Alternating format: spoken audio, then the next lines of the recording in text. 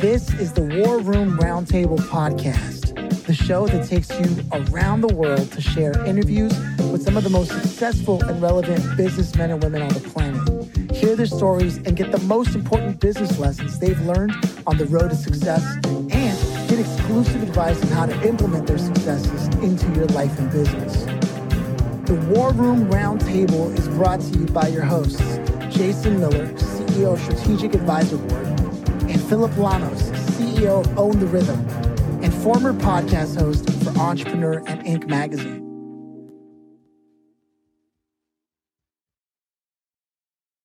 Welcome to the War Room. It's a pleasure to have you on, Veronica. How are you? I'm doing great. Thank you for having me. Yeah, no, we were having a lot of fun before we hit record. It seems like there's a little back and forth, a little sibling rivalry, like you said earlier. He started. Yeah. Due to the military background. For me, one of the things that always excites me is hearing people's response to this traditional question. We always ask this in the beginning, and that is, do you yourself come from a family of entrepreneurs or business owners or something like that?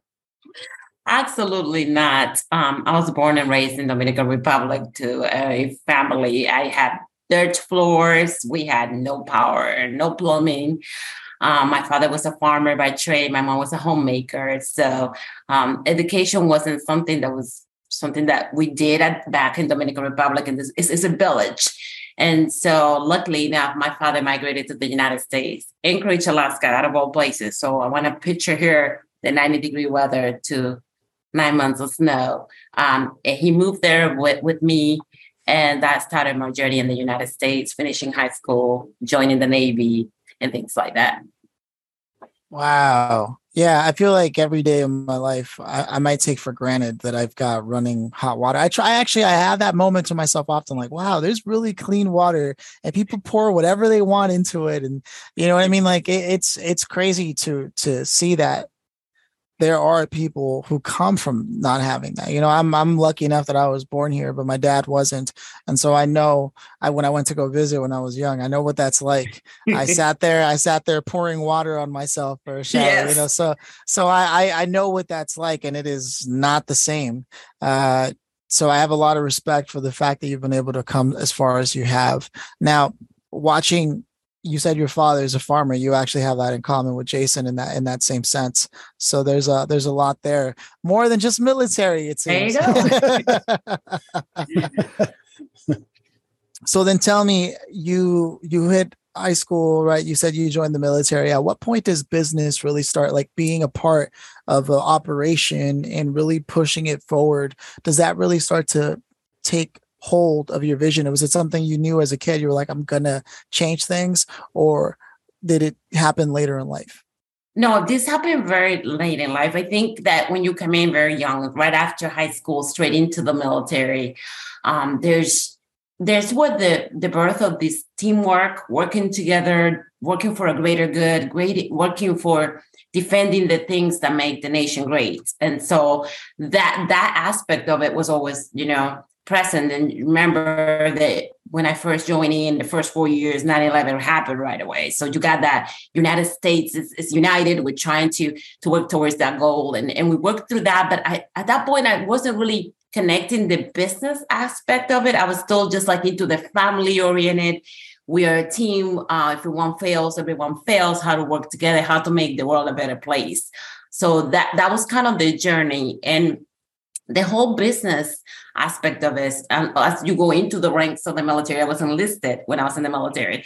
As I transversed and went to, the E9, which is a Master Chief in the Navy, then you start to deal more with the red tape, the bureaucracies, the business kind of mindset, strategic planning. How do you do business? How do you get into that level? And I was fortunate enough to start as a cook in the military and then transverse into this equal opportunity DEI world and ended up at the Pentagon and supporting the Secretary of the Navy and the Inspector General into how to help people work better together, how to improve workplace relationship and get diversity into the forefront of the military. So this is where I want to work in this field and I want to, invest myself into this field. This is where the feelings came from.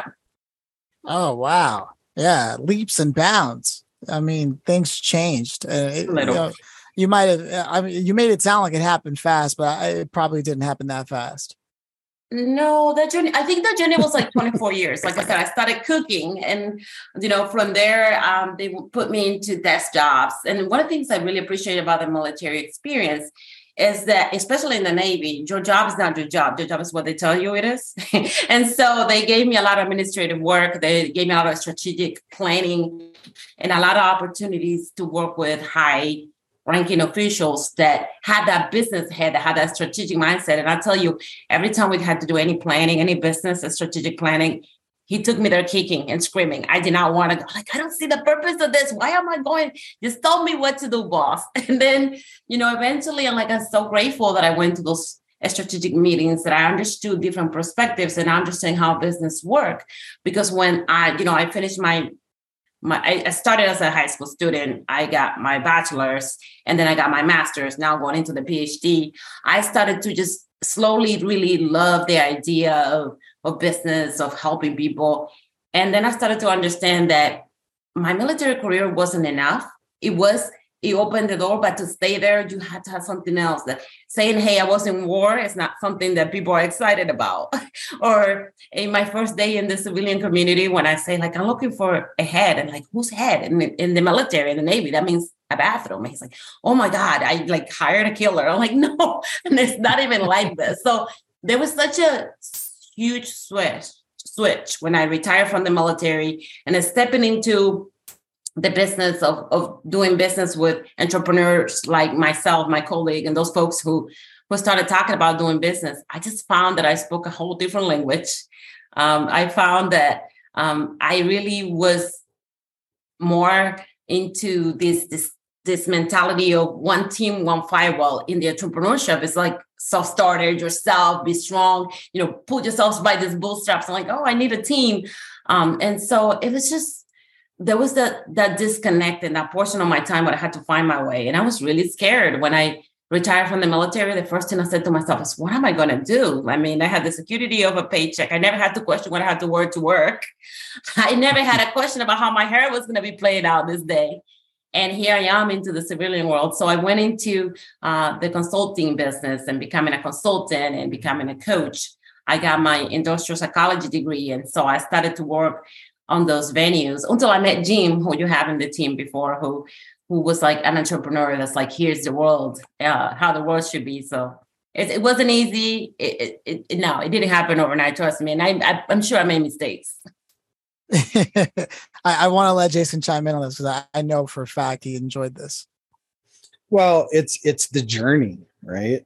It is the, like I always say, don't focus on the destination, focus on the journey. Make the journey what you want it to be, and let that destination be a floating target, right? Because if you do that, you get so much more out of it, right? And you look at a lot of folks coming out of the military, they don't understand the power they have in their hands. They really don't. And many of them are so cut out to be business owners. They just never find it, right? So they come out and they end up, and the military's gotten a little bit better with some of their programs for entrepreneurship. Not really, but kind of, sort of. But it's better than it ever was, for sure.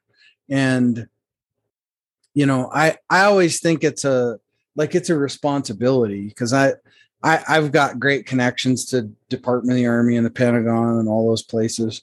And I've gotten some of our clients that are veteran ran companies hooked up with them and their exit programs and all that kind of stuff, so they can provide these great opportunities, right? Because that's really heavily needed. And I guess I did it a little different because I chose to kind of dual hat things while I was in the military and run businesses outside of the military at the same time, because I didn't want to be that guy that retired and went, oh boy, What's next? Yes.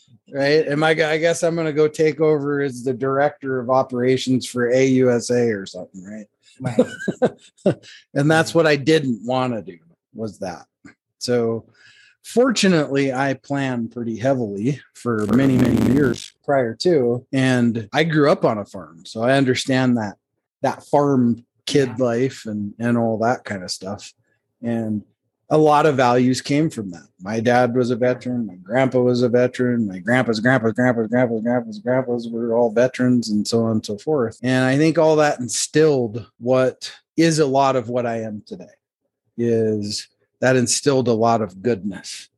And that's why I love to have other veterans on, even though we have friendly fodder talk. No, you know what's really so interesting that you talked about how you planned.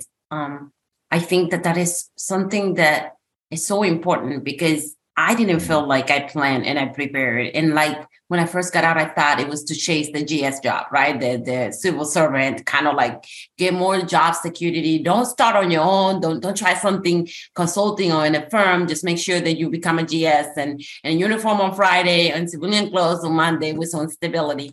But when I got out, you remember there was like a policy that you had to wait 6 months to even apply for those kind of jobs. So there was a lot of things that kind of pushed me into the direction. Lucky for me, my first client was the Small Business Administration. So I learned about all the programs that go under it, a small business, and we have a lot of meetings. Veterans have a lot of support in the DC area with a chapter there that in the SBA that meets with veterans and tells them how to have business, how not to fail about business, how to get in the 8A program. So there was so much information coming so fast. But I applaud you for being prepared, because I do not think I was half as prepared as you are. And a lot of my peers, they still call me and they're still panicking. The veterans, like, what do I do? Like, and entrepreneurship is almost never something that comes to their mind. It's always like, what can I get a secure paycheck that I know I'm not going to get fired from right away? So right. Good to hear that somebody playing better than me. One thing you did better than me, Jason, but I'm just going to let you slide this time. Oh man, I get a little tiny win here. That's great. A little. I'll take it. I'll take it. Every battle counts, every win, every victory. Right. And I think it's fascinating that you took all of that and then you stepped into industrial psychology, which is what you leverage today with Verbatim, right? Like that's where you now are taking all that knowledge that you've developed about industrial psychology and to sort of maximize and optimize the culture and experience trade in organizations. So how did that happen, right? So you get out, you do that, you secure a couple clients, and then you and Jean connect and just hit it off? So no, sort of no. I actually worked a year and a half for another veteran who was an entrepreneur. And I was doing a lot of work that it was more like numbers and crunching numbers and strategic planning, which is really not something that I'm super excited. At the same time, I finished my industrial psychology degree. And then in LinkedIn, I met, Jean, who was like, hey, you want to go to lunch? And here we are. And what are your goals to use the tools that you have learned in the military? And after the year and a half of being out the military, how do you want to put that into practice? And she talked about the work that she do, which is help people work better together, assess cultures, help diverse people work together. I'm a farm girl and I used to be a goat herder. So if I can make goats get along, I'm like, man, I can make anybody get along. Those things are mean. So y'all laughing, but it's real. I'm talking about, I had these clown shoes. My shoes were like size 8 and I was probably a size 4 when I was little. So it was really a very different environment. Kind of ties into what Jason is talking about, your ethics and how you grow and your values and what's important and how that works. And so I kind of fell into that work towards the end of my career where I was doing more people work than paperwork when I was in the military. When I was younger, you do the paperwork and you handle the administrative piece. And as you get older and become an advisor, then you're dealing with people's sentiments and feelings. People don't get along. People are colliding in different point of views. And I started to do that work towards the end of my naval career. Then I cooled it down when I went to work for this other company, and then coming back to assist Jean with her business. And becoming a consultant and growing in that area, then I was able to use that skill set with real clients that really need that type of work. So it was a voyage. It was a trip. It was a navigation for you, Jason. You know how that is. Navy navigation. Yeah. We use compasses. I am not good at compasses. I'll tell you that. I'm just an old grunt. That's it. So. Oh my goodness. Love it. So then you've gone out and you've helped organizations essentially now get their people to work together better. And especially in a time like remote work, I think the work that you're doing is more important than ever before. And I'm curious if you had the attention of a bunch of business owners who are struggling with that right now, and you could give them any sneak preview of what they can expect, what would you tell them is probably rule number one when working with people who are pretty adamant about staying remote?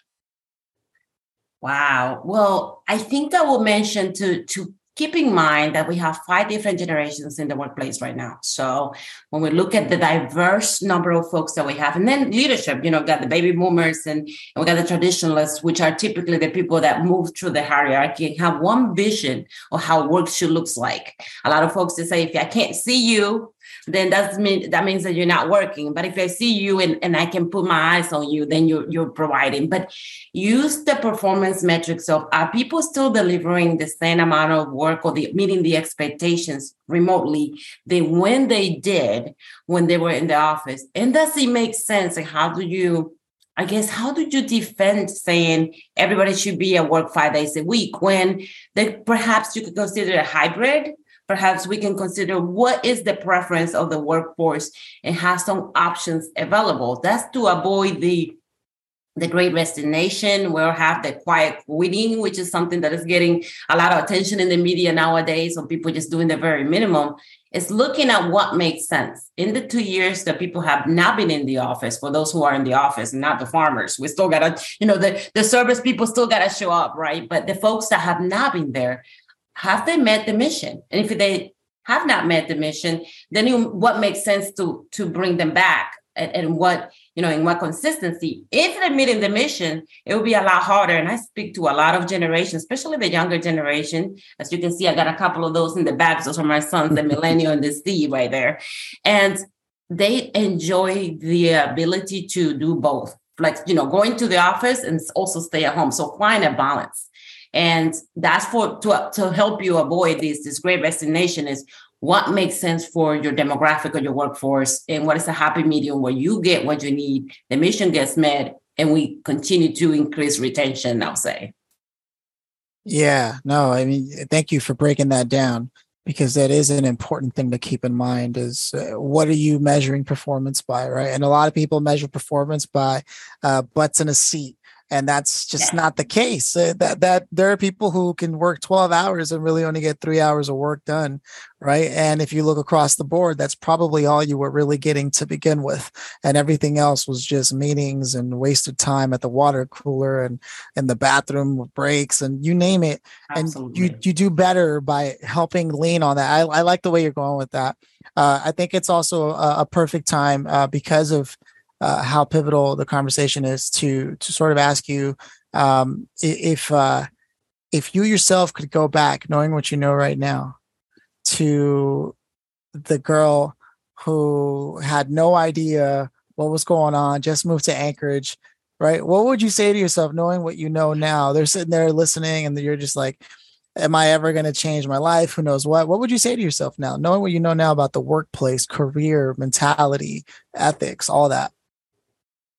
Well, I don't regret my choices because they are the reason why I am what I am today. But I think I would have got the necessary education in the field that I know that I was passionate about early enough, and then not be afraid to try something new. I think when I have never felt, I've been in Iraq and I have never felt more fear.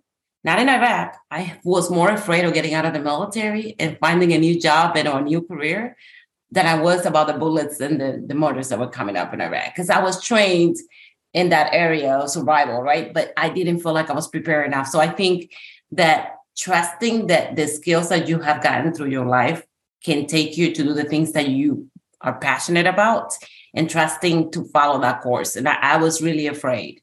I think that now that I think about it, I shouldn't have been, because I have more skills than I gave myself credit for. So. Oh, wow. I love what you brought up, because I think it's it was said kind of in passing, but the fact that your fear is only an indicator of whether or not you've taken the time to prepare. Right. It's super important, right? Because you said you were out there in some of the most dangerous scenarios, but you knew you were prepared for this. So you said, okay, I'll rely on that training. Thing about entrepreneurship is, even with all the training in the world, you can never be sure of something. All you can do is say, hey, I've lost enough times to know what it looks like to win, I guess. And so I can see that. A very valuable lesson there. With that said, I hope you don't mind. I want to take a second to give a shout out to one of the sponsors that we work with, because it is a show sponsored by small businesses and entrepreneurs who are actually a part of the community, who do listen and want to help keep the show going. So I want to take time out to share Scale with Social Selling with Terry. If you ever look at your sales calendar and you think to yourself, oh, this would be a lot better if it was actually filled with the perfect people and not just sometimes good, sometimes bad. Well, everybody knows that would actually be better, and it would definitely be more profitable. And the thing is, there is actually a way to do that where you don't have to wish. And if you take a look at what Scale with Social Selling has done, and they actually even put on there, they guarantee more sales call with the kind of people that you actually want. Now that's a guarantee, right? So all you have to do is head over to try.scalewithsocialsellingsystem.com to find out why this system they've developed for prospecting is exactly what you've been looking for scaling your business to the next level. And when you book your free session with the team, you can let them know that the War Room sent you over, and they'll increase your minimum booked call guarantee by an extra 20%. Just because you listen to this podcast. So with that said, I believe it's almost time to go to the grand finale. And before we do, I want to check in with Jason. Yeah, I want to kind of rewind and talk about a couple of things. Number one is this whole idea of butts in the seat thing, right?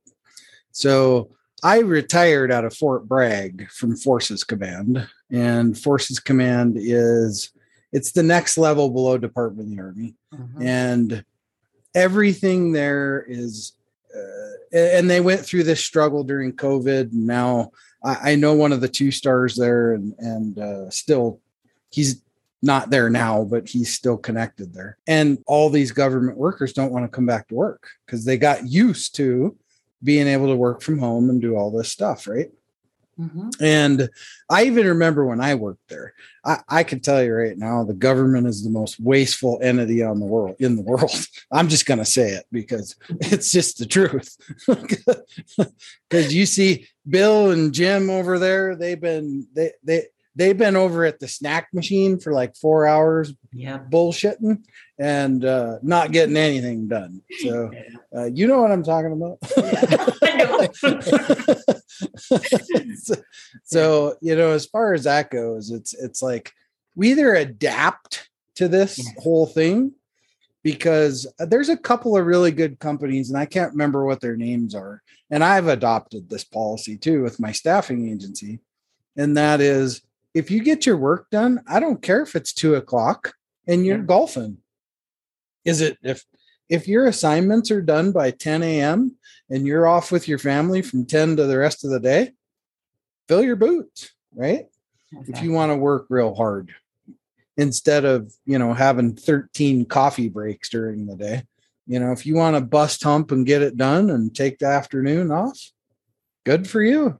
So we either adapt to that environment, or we're going to continue to run into this hiring process problems. And because we have to get out of the old way of thinking very quickly. Otherwise, I love Elon Musk. I think he's a great guy. And there's obviously places and times where you have to require people to be at work, right? Right. If you're going to be on a factory floor, you can't do that from your house. I mean, it's just there are all kinds of jobs that have to be that way. But the spectrum of that, because he did this big, if you don't want to come to work, you don't come back to work, period, and you're fired. Right. So you can't operate that way, though. It won't work in the end. Well, for him, it'll probably work because he'll just filter through all kinds of people at the end of the day. But that's not a good way to lead. It's not a good way to lead at all. And I think he's ruining his reputation by doing it that way. And I always really used to admire him. And it isn't that I don't for what he's done. I admire him for what he's done in his life. But then he does things to counteract that, right? And that was one of them right there. And it really made him look bad in my eyes because you got to adapt. Right. That's what business owners do. You adapt and you either adapt or die. Right. Exactly. So anyway, just something. And I know you guys are doing phenomenal work with that over there. And gosh, we need more of that. People like you guys in companies with a baseball bat upside the head. Gently.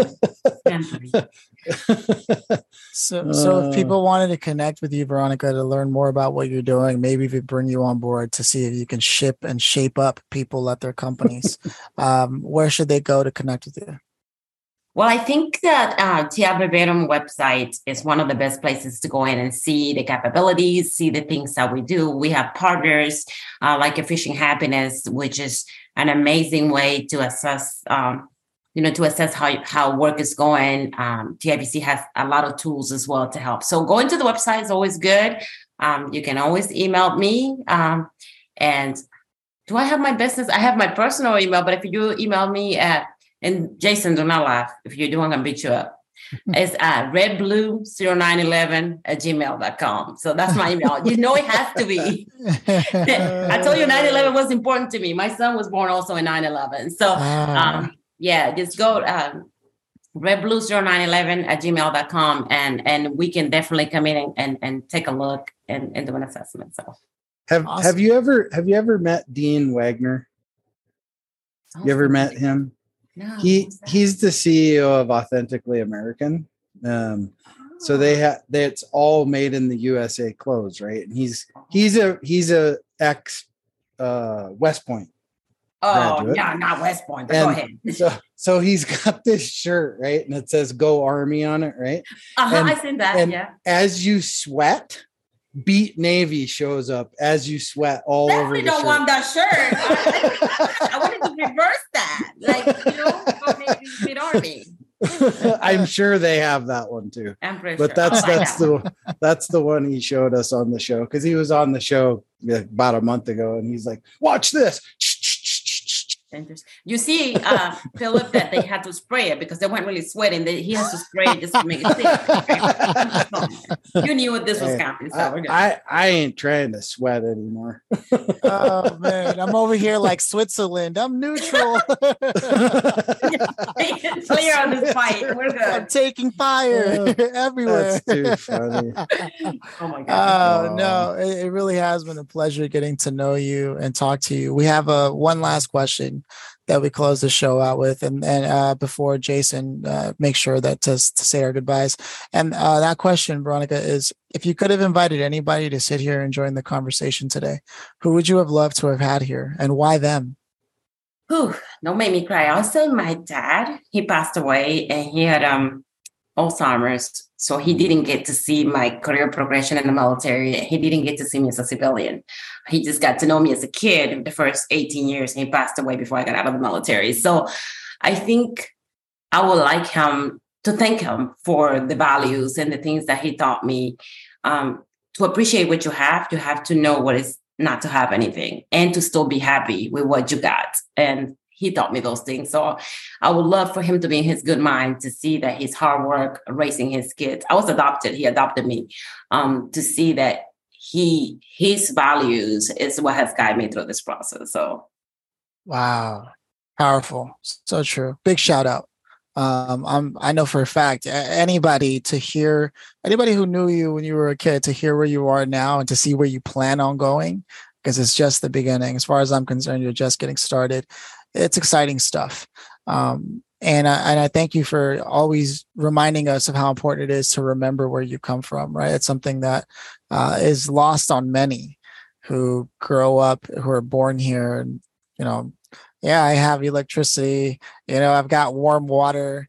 It always runs when I turn it on. It never runs out. It never runs out, right? The same thing. Well, I don't ever have to wake up and worry that one day there's going to be some kind of attack on the city or something. Right. There's so many things that we take for granted. And look, I'm as guilty as the next, right? But it's hearing stories like yours that makes you reinvigorated and dig deep and go, yeah, I've got to do more. I've got to dig deeper. I've got to be better. And I really appreciate that about your story and you being so open to sharing all that with us. With that said, I want to let Jason close us out. It's tradition that he does that, but it really has been a pleasure getting to know you. Thank you. Yeah, gosh, great to have.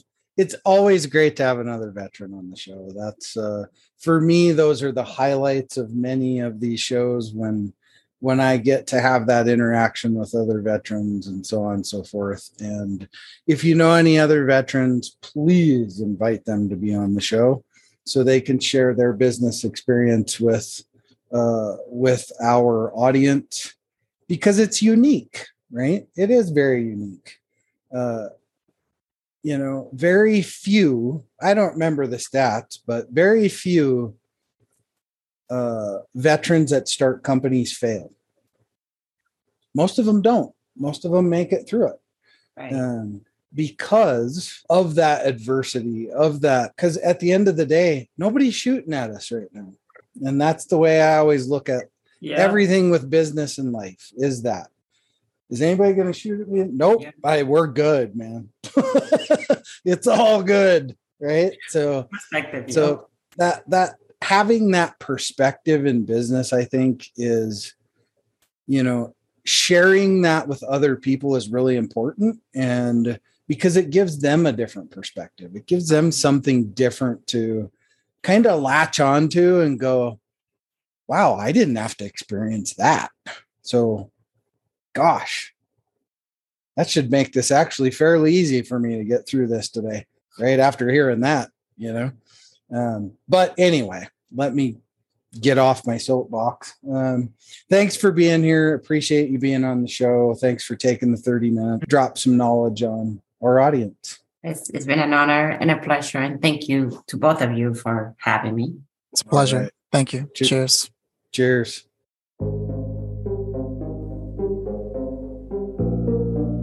Thanks for listening to the War Room Roundtable with your hosts, Jason Miller and Philip Llanos. Please leave your feedback and visit strategicadvisorboard.com to get the latest and greatest business advisement on the planet. Follow us on social media for updates, and always remember, if you can dream it and believe it, then you can go achieve it. We'll see you in the next episode.